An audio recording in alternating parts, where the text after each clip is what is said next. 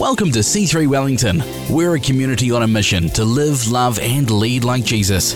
For more information about C3 Wellington and to find out about upcoming events and services, visit our website c3wellington.com. We're so glad you're joining us for this message. We pray it impacts you today. Join with me as we go on a journey of learning about the person, the power, the promise of the Holy Spirit. That's what we hope to do. In this message series, we hope to discover and encounter, I'm going to say it again, discover and encounter the person and the power of the Holy Spirit. The life-transforming, life-giving person and power of the Holy Spirit. I say that intentionally because you've got to know the Holy Spirit is a person. The Holy Spirit isn't some just ethereal vapor, some mantra, some genie that if you shine the bottle or rub it 3 times, he pops out and does some crazy things. The Holy Spirit is God. And Jesus said to his disciples just before he jettisoned to heaven, ascended to heaven, in Acts 1:8, he said, I want you to go and wait. He said, you will receive power when the Holy Spirit comes upon you. And you will become my witnesses, to Jerusalem and Judea and all the earth. You got to know that you are called to be a powerful witness for Jesus. That you are called, your life is called to be a powerful witness for Jesus. That the Holy Spirit puts the super on the natural of your life, and some crazy things happen when God, the Holy Spirit, gets upon you. You will receive power. And you got to know this, that God's design was for you to be filled, empowered, and led by the Holy Spirit. We are called to live, like I said, supernatural lives by the power of the Holy Spirit. We are called to be powerful witnesses. C3 Church believes in the infilling, gift-giving, fruit-bearing, chain-breaking, miracle-creating, supernatural power of the Holy Spirit. I'm going to say that again because I think that deserves more of a woo. Come on, C3 Church believes in the infilling, gift-giving, fruit-bearing, chain-breaking, miracle-creating, freedom-bringing power of the Holy Spirit. We're just natural people, man. What can we do? We can't heal anybody. What can we do? We can't do miraculous signs and wonders. We're just human beings. There's some heroic people that have lived and live and do some crazy things, but God puts the super on the hero, man. Like He puts the super on the natural. And all of a sudden, crazy stuff. If you read through the book of Acts, it's actually known as the Acts of the Holy Spirit. Because you watch the church get birthed by the power of the Holy Spirit. You watch the church blow up. Not like literally blow up, but like expand by the power of the Holy Spirit because miraculous stuff starts to move. But I tell you, the greatest thing is that He pours the truth of who Jesus is through the gospel, through the lens of the gospel, the good news of Jesus Christ. Like I said, the church was birthed by the Holy Spirit, empowered by the Holy Spirit, and advances by the Holy Spirit. And He is available to every believer if you choose to receive Him and submit to Him. As I said, He's a person, not the junior member of the Trinity, not baby God. He's God. And man, I feel like I'm gonna just preach this right to the response. Can we just encourage Joe? Thanks, bro. All good. So good, man, so good. He is God, eternal God. And yeah, you're good, man. Yeah, cheers. Thanks, man. Thanks, bro. First mentioned in Genesis 1:2. It feels different immediately, doesn't it? Come on, in Genesis 1:2 it says that the earth was formless and without void, and the Spirit of God hovered over the deep. We take 2 verses, and here He gets introduced straight out of the gate. The Holy Spirit has always has existed. He is God. And then you move forward to Genesis 1:26, and you see that it says, and then God said, let us make man in our image, in our likeness. Let us. Who's God talking to? Let us. referring to the Trinity, Father, Son, and Holy Spirit.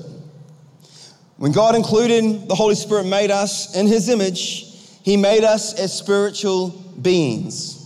We are made as spiritual beings. He set us apart from all creation. He made us differently. Look to your person beside you and say, you are different.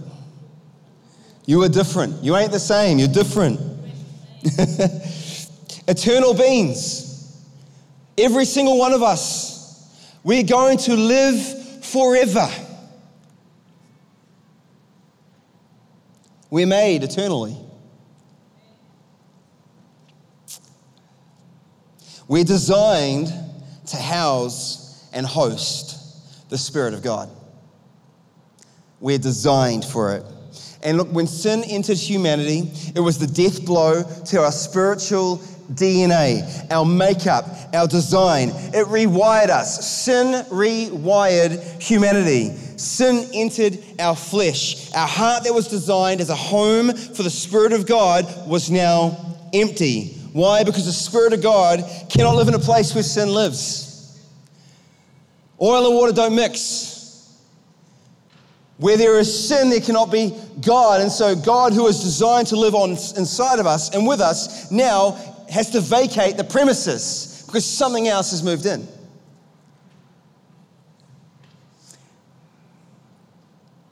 You see, the Spirit of God and sin, or the flesh, they are opposed to each other. We no longer could fulfill our design or our purpose, which is to delight in and dwell with God while we outwork dominion on this earth. That was His plan. And this is why Jesus came. On a mission of destruction, the book of 1 John says that Jesus came to destroy the works of the enemy. He came on a destruction mission, y'all. A destruction mission. He took on flesh in the likeness of man. He lived a perfect life, even though He was tempted in every way, yet without sin. He gave His life up for us, atoned for our sins, substituted His life for ours, and paid the price we could never pay so that we could be reconciled back to God. You can say amen to that. Come on, our purpose has been reinstated. The veil has been removed. What do I mean by that? Well, there was a veil that hid the presence of God from His people in the temple system that they had created so that they could carry the presence of God with them amongst the people, but He had to be in this crazy, elaborate temple system. It was nuts. And the presence of God was in this place called the Holy of Holies, and only one person could go in every year, a priest, and he had to go through a crazy ritual to be able to even go into that place. They actually tied a rope to him in case, for whatever reason, they missed one of those steps and he got smote in the presence of God. We better pull him out, right? I ain't going in there to get you. We'll just pull you out with a rope. I mean, that was the only way that one person once a year could get into the presence of God. But what happened when Jesus gave up His life and said, it is finished? The veil was torn from top to bottom and the presence of God was opened once again for every person could come back into the presence of God for what Jesus has done for us. All right, I better calm down. Settle it down. 2 Corinthians 3:16-18 says this, because you see there was a veil over the Holy of Holies, there was a veil in the temple, but there was a veil in every one of our hearts. There's a veil on every one of our hearts, and it says this, but when one turns to the Lord, the veil is removed. Now the Lord is the Spirit, and where the Spirit of the Lord is, there is freedom. Amen. And we all, with unveiled face, behold the glory of the Lord, are being transformed into the same image from one degree of glory to another. For this comes from the Lord, who is the Spirit. Come on. How exciting. The Holy Spirit, man, He's got a job to do, and he's coming into your world and He's helping you shift some furniture around, change up the home of your life and making it look a lot more like Jesus. As we are unveiled and as we look upon Jesus, it's like if you can see Jesus. I love this because anyone can look. It doesn't take a theological degree to look. It doesn't take an adult to look. A child can look. But when you see Jesus for whom He really is, all of a sudden, our eyes behold the glory, our face is unveiled, and all of a sudden, something transacts in our life in that moment. It says the wages of sin is death. Come on, sin put our spirit to death. But Jesus died, but death could not hold him. So it had no permission. You gotta know this. So Jesus died, gave up his spirit. He died, but death could not hold Jesus. Why? Because sin had no permission. Death had no permission because there was no sin on him. He went down to death, and it's like, you can't hold me here. There's nothing you've got against me. There was no authority where there is no sin in Jesus. And so he rose victorious. He beat death. Jesus was death to death. Come on, Jesus put death to death. So good. In Ephesians 2, verses 1 to 5, we find it says this, and you were dead in the trespasses and sins in which you once walked, following the course of this world, following the prince of the power of the air, the spirit that is now at work in the sons of disobedience, among whom we all once lived in the passions of our flesh, carrying out the desires of the body and the mind, and were by nature children of wrath, like the rest of mankind, but God. Can you say, but God? Come on, but God. Man, I love it when but God gets in there. But God, being rich in mercy, because of the great love with which he has loved us, come on, which even when we were dead in our trespasses, made us alive together with Christ. By grace you have been saved. Hallelujah. So good. So good. You were designed to house the Spirit of God. You were built to carry the presence of God. You were made in the likeness of God. Eternal beings designed to carry the Spirit. But it got fractured. The home was vacated. So Jesus set about to restore this home of our hearts. And this message is entitled, Home Restoration. So now through believing in Jesus, now by seeing Jesus who he is and declaring, oh my gosh, I see you for who you are, Son of God, we can be spiritually reborn. These are the words of Jesus, and he has this interesting interaction with a Pharisee by the name of Nicodemus. And it's one of those great little hidden gems, maybe not that hidden, but one of those amazing little gems of the Bible about a character that's in the story of Jesus, and you might miss it if you don't kind of see it. But Nicodemus was a Pharisee. You know, spoiler alert, the Pharisees plotted to have Jesus killed. The religious elite plotted to have Jesus killed. He was one of the Pharisees. But he came to Jesus in the cool of the night, it says, because he didn't want to necessarily be seeing with Jesus, but he was curious. He saw the miracles and the signs and wonders of what Jesus was doing. He's like, there's something about you that I can see is from God. I want to know a little bit more. And so this Pharisee comes in the cool of the night to talk to Jesus. And I love how Jesus just interacts with him. In fact, you find this in John 3. Come on, the core of the gospel and the most well-known verse in the Bible is what? John 3:16. Who did Jesus say that to? He said it to Nicodemus, this Pharisee, in this interaction with him. The most famous gospel message, for God so loved the world that he gave his only son, that whoever believes in him will not perish, but have everlasting life, was said to this man Nicodemus in the cool of the garden, this Pharisee that came to Jesus. I love Jesus. Isn't that awesome? And let me fast forward to the death of Jesus. This man named Joseph of Arimathea, who was a wealthy man, who was a secret follower of Jesus, went to Pontius Pilate and said, Pontius, brother Pontius, can I have his body? I've got a tomb. I want to bury him in this tomb. And so that Pontius said, sure, have the body of Jesus. And so Joseph comes. And guess who comes with Joseph?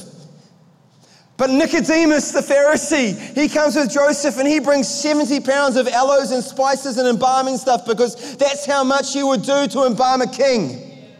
Nicodemus honors Jesus in the death of his life by saying, you are the king, you are the king. And he brought the right amount of ointments and spices and aloes and stuff to anoint him and prepare him for burial as a king. This is Nicodemus. How cool is that? That's for free, that's not on my notes, but let's get back here. John says, now there was a man of the Pharisees named Nicodemus, a ruler of the Jews. The man came to Jesus by night and said to him, Rabbi, we know that you are a teacher come from God. For no one can do the signs that you do unless God is with him. Jesus answered him, truly, truly, I say to you, unless one is born again, he cannot see the kingdom of God. And Nicodemus said to him, how can a man be born when he is old? It's a fair question. Can he enter a second time into his mother's womb and be born? I just think that's legitimately cool. How do I get to be born again, man? Like, it's not going to go well for my mum, firstly, and can he enter a second time? I think it's great. Jesus answered, truly, truly, I say to you, unless one is born of water and the Spirit, he cannot enter the kingdom of God. That which is born of the flesh is flesh, and that which is born of the Spirit is spirit. Do not marvel that I said to you, you must be born again. The wind blows where it wishes, and you hear its sound, but you do not know where it comes from and where it goes. So it is with everyone who is born of the Spirit. There is a new birth in Jesus. That center of your life, often we'll call it your heart, the center, the place, the deepest core of who you are, what God created for his presence to dwell. That he created a home within you to carry his presence. That place that had to be vacated by sin. And the fact that every single one of us, as Ephesians 2, we were born spiritually dead. That we were born by the seed of Adam, every one of us, apart from Jesus. Every one of us was born with a sin nature, and therefore we were dead, spiritually dead. Yet through Jesus, through his blood poured out, by believing on him, we can, by the Spirit of God, be born again. Given a new life, a new creation, it says in 2 Corinthians 5:17. Therefore, if anyone is in Christ, he is a new creation. The old has passed away and the new has come. It's the most wonderful thing to see someone meet Jesus for the first time. And the thing that I will say is I just feel new, and I love my brother Matt. He said, I feel awakened. He feels like I was just awakened. When Matt met Jesus, hey, that was an amazing moment. I just feel alive and awakened.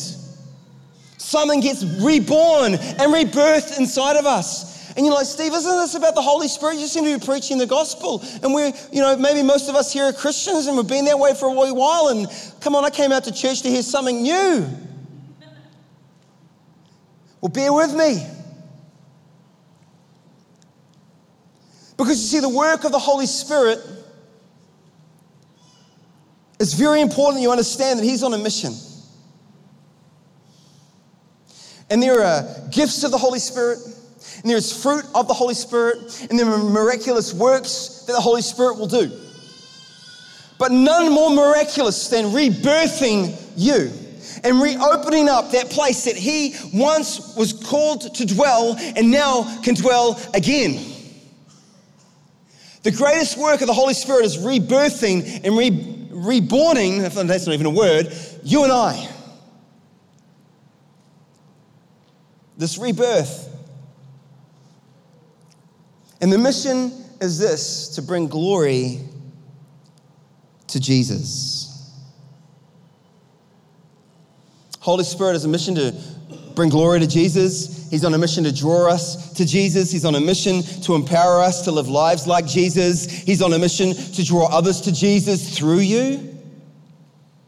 Come on, he is the indweller, teacher, healer, deliverer, helper, encourager, comforter, equipper. He's a spirit of truth. He's all of those things. And we're going to unpack that in the weeks to come. But his number one pursuit is to glorify Jesus through your life. His number one pursuit. John 16:13-14, Jesus says, when the Spirit of truth comes, he will guide you into all truth.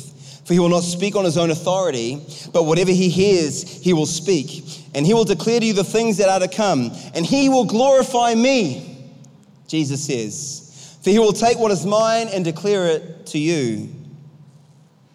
Come on, his work is our work. The Westminster Catechism was written a long time ago. I'm not sure when, a long time ago. But it's a statement of Christian faith. It holds true to today. And the question number one that the Westminster Catechism wanted to answer was, what is the chief end of man? What are we designed for? What do we exist for? What is our purpose? And they answered it. The chief end of man, the chief end of woman, the chief end of humanity is to glorify God and enjoy him forever. Now, I don't know about you, but I think you've got to understand that enjoyment, that joy, that fullness and purpose, a sense of what you're designed for, made for, hitting the bullseye of life, comes from when you enjoy God. When you actually die to yourself, live for someone else, and are free to glorify someone else, to glorify Jesus through your life, you get free and you get joy. But yet we want to do this transaction of trying to fill that gap with other stuff, don't we? To bring a sense of fulfillment and satisfaction and joy, whatever it might be in your world and in mine, but there's no other way to fill the void of your created nature than Jesus Christ. And the Holy Spirit wants to pull you into relationship, pull you into knowledge, pull you into the love, pull you into the splendor, pull you into the wonder, pull you into the freedom, pull you into the adventure that is found in Jesus. It's his desire and his design. Come on, you got to know this. Listen up. My church family, my brothers and sisters, any platform we receive, any influence we are given to glorify Jesus. Amen. To make much of Jesus, to help others see Jesus, to magnify Jesus.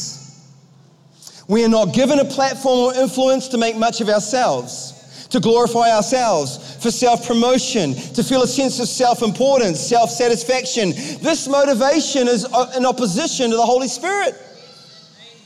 It's rooted in flesh. It's rooted in pride. In fact, our influence grows as our love for Jesus grows.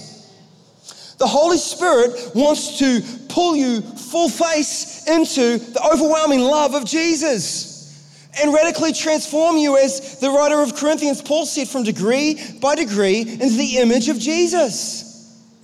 Jesus said, I didn't come to be served, but to serve, to lay down my life to be a ransom for many. If you want to follow me, you need to lay down your life. You need to pick up your cross to follow me. That's upside down thinking. That's upside down teaching. The kingdom of God doesn't make sense.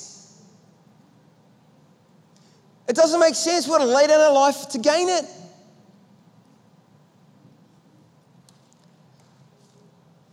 But in laying it down, we gain something that you could never, ever get any other way. And that is the full delight of a creator, a full understanding of who made you and why he made you, and to have your heart overwhelmed by pure and perfect love. That thing that you're seeking from whatever it is that you're going after can only be found in him, nowhere else. The Holy Spirit's lovingly pulling you to the fire, pulling you to the warmth of God. That's why Christianity is such an inside-out transformation. Come on, our love for Jesus grows as we make space for the Holy Spirit. Your desire, passion, and pursuit of Jesus is the most important indicator of your life. Your passion, pursuit, and desire of Jesus is the most important indicator of your life. Whether it's growing or dying will speak to the spiritual environment of our lives. Come on, it sets the direction of your life. This is why it's critical. Come on, who you hang out with, what you listen to, what you watch. Oh, hang on, Steve, you saying that Christianity is the rules of do's and don'ts, and I'm a Christian, I can't listen to Jay-Z and watch R16 movies and say certain words, and come on, it's not about the rules. It's about your heart. It's about the seat of your life where He wants to dwell, and those things can't dwell together. And what you put in there is going to affect what comes out of you. And you are giving up, you are trading a banquet for crackers, and I'm trading a banquet for crackers. Let's not do it. It's a terrible transaction. It's a bit stern, wasn't it? A bit stern. Maybe you're trading it for crackers. Maybe you're not, but come on, if you are this morning, because I'm preaching to myself this morning. I know what I need is a fresh encounter with the presence of God. What I need is a fresh touch of the Holy Spirit. What I need to know is I need to see Jesus again. I need to get more enraptured with who Jesus is and get more in love with who Jesus is. And the Holy Spirit will do that work in my heart if I allow Him in. If I allow Him in.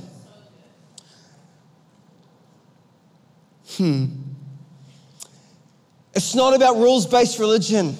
It's about relationship. And our choices are feeding something. You're either feeding the flesh or you're feeding the spirit. There are two dogs in your life. You've got to starve one and feed the other. That's why the Bible says, crucify the flesh with all its sinful desires. Nail it to the cross. It's a theological term called mortification. To nail your sin to the cross is to depart with it, to say, no more. I don't want to feed that dog anymore. I don't want that to be the biggest dog in my life. And we get to do that. Not in our own strength, but the strength that comes from the Lord. All we have to do is surrender and ask the Holy Spirit to come and do His work. You don't have to white knuckle at people. Remember the foyer of the home. You don't have to clean up your own mess. All you have to do is say, Holy Spirit, I long for you. Come. Would you do that work in my life? Would you come? Would you come? It's an invitation is all He needs. I'm going to say that again. An invitation is all He needs. Jesus says it's better if He goes. Because if He goes, then He can send the Holy Spirit. It says in John 16:7, nevertheless, I tell you the truth. It is to your advantage that I go away. For if I do not go away, the Helper will not come to you. The Holy Spirit will not come to you. But if I go, I will send Him to you. Why is it to our advantage? Because now, just as it was designed in Genesis 1, the Holy Spirit of God can take up residence again in your life. Your home can be restored. You don't have to be alone. Constant relationship, constant partnership, constant companionship, and our heart becomes His home.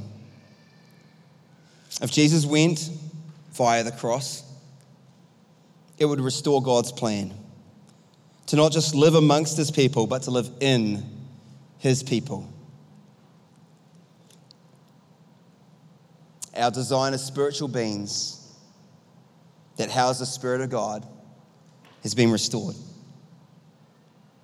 God's design of us as spiritual beings that house the Spirit of God has been restored. In John 14, Jesus says these words. This is verses 15 to 23. If you love me, you will keep my commandments. And I'll ask the Father, and He will give you another helper to be with you forever, even the Spirit of truth, whom the world cannot receive, because it neither sees him nor knows him. But you know him, for he dwells with you and will be in you. I will not leave you as orphans. I will come to you. Yet a little while, and the world will see me no more, but you will see me. Because I live, you also will live. In that day you will know that I am in my Father, and you in me, and I in you. Whoever has my commandments and keeps them, he it is who loves me. And he who loves me will be loved by my Father, and I will love him and manifest myself to him. Judas, not Iscariot, in brackets, the other Judas, who's like, please make sure that they know it's me and not that guy. What a bad rap, to be one of the disciples and have your name as Judas. It's bad, What's your name, Judas? Oh, you're that guy. No, it's the other, not Iscariot.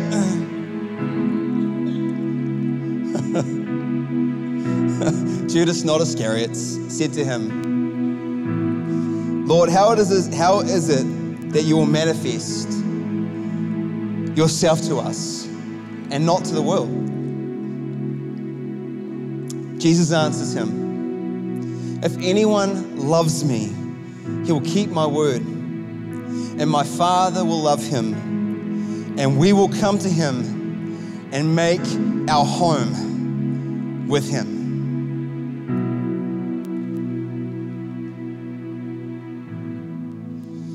This is the greatest work of the Holy Spirit,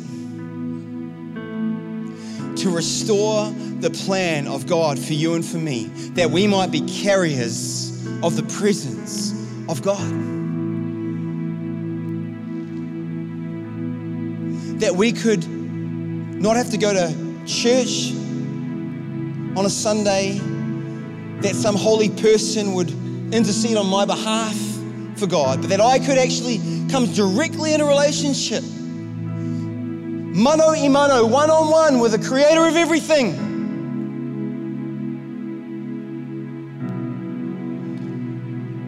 That you could be the home of the Holy Spirit.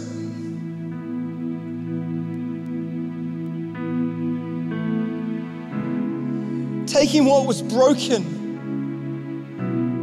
taking what was hopeless, taking what was trying to be satisfied by things that could never satisfy. In Isaiah, I think it's 55, it says, why do you go after bread that never satisfies? And wine that never quenches your thirst? Come to me and drink, and you will be satisfied, the writer of Isaiah says. Come to Jesus and find satisfaction for your thirsty soul. Come to me and find a satisfaction for your life that you'll never find in anything created under the sun. You weren't designed to be satisfied by created things. You were designed to be satisfied by the creator of all things. Set free from the carrot in front of the donkey lifestyle. The string chop, the carrot falls, and Jesus stands there. A lot better than a carrot, people. A lot better.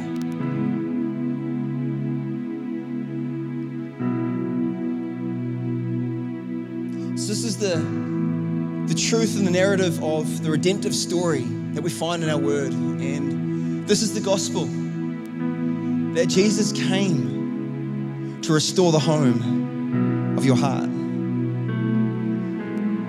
He came to create a renovation on the inside of you. And from that place, gifts will flow. And from that place, fruitfulness will be there. And from that place, supernatural signs and wonders will follow you, follower of Jesus. But all of that pales into the background of coming face to face with Jesus Christ. And this is the greatest work of the Holy Spirit.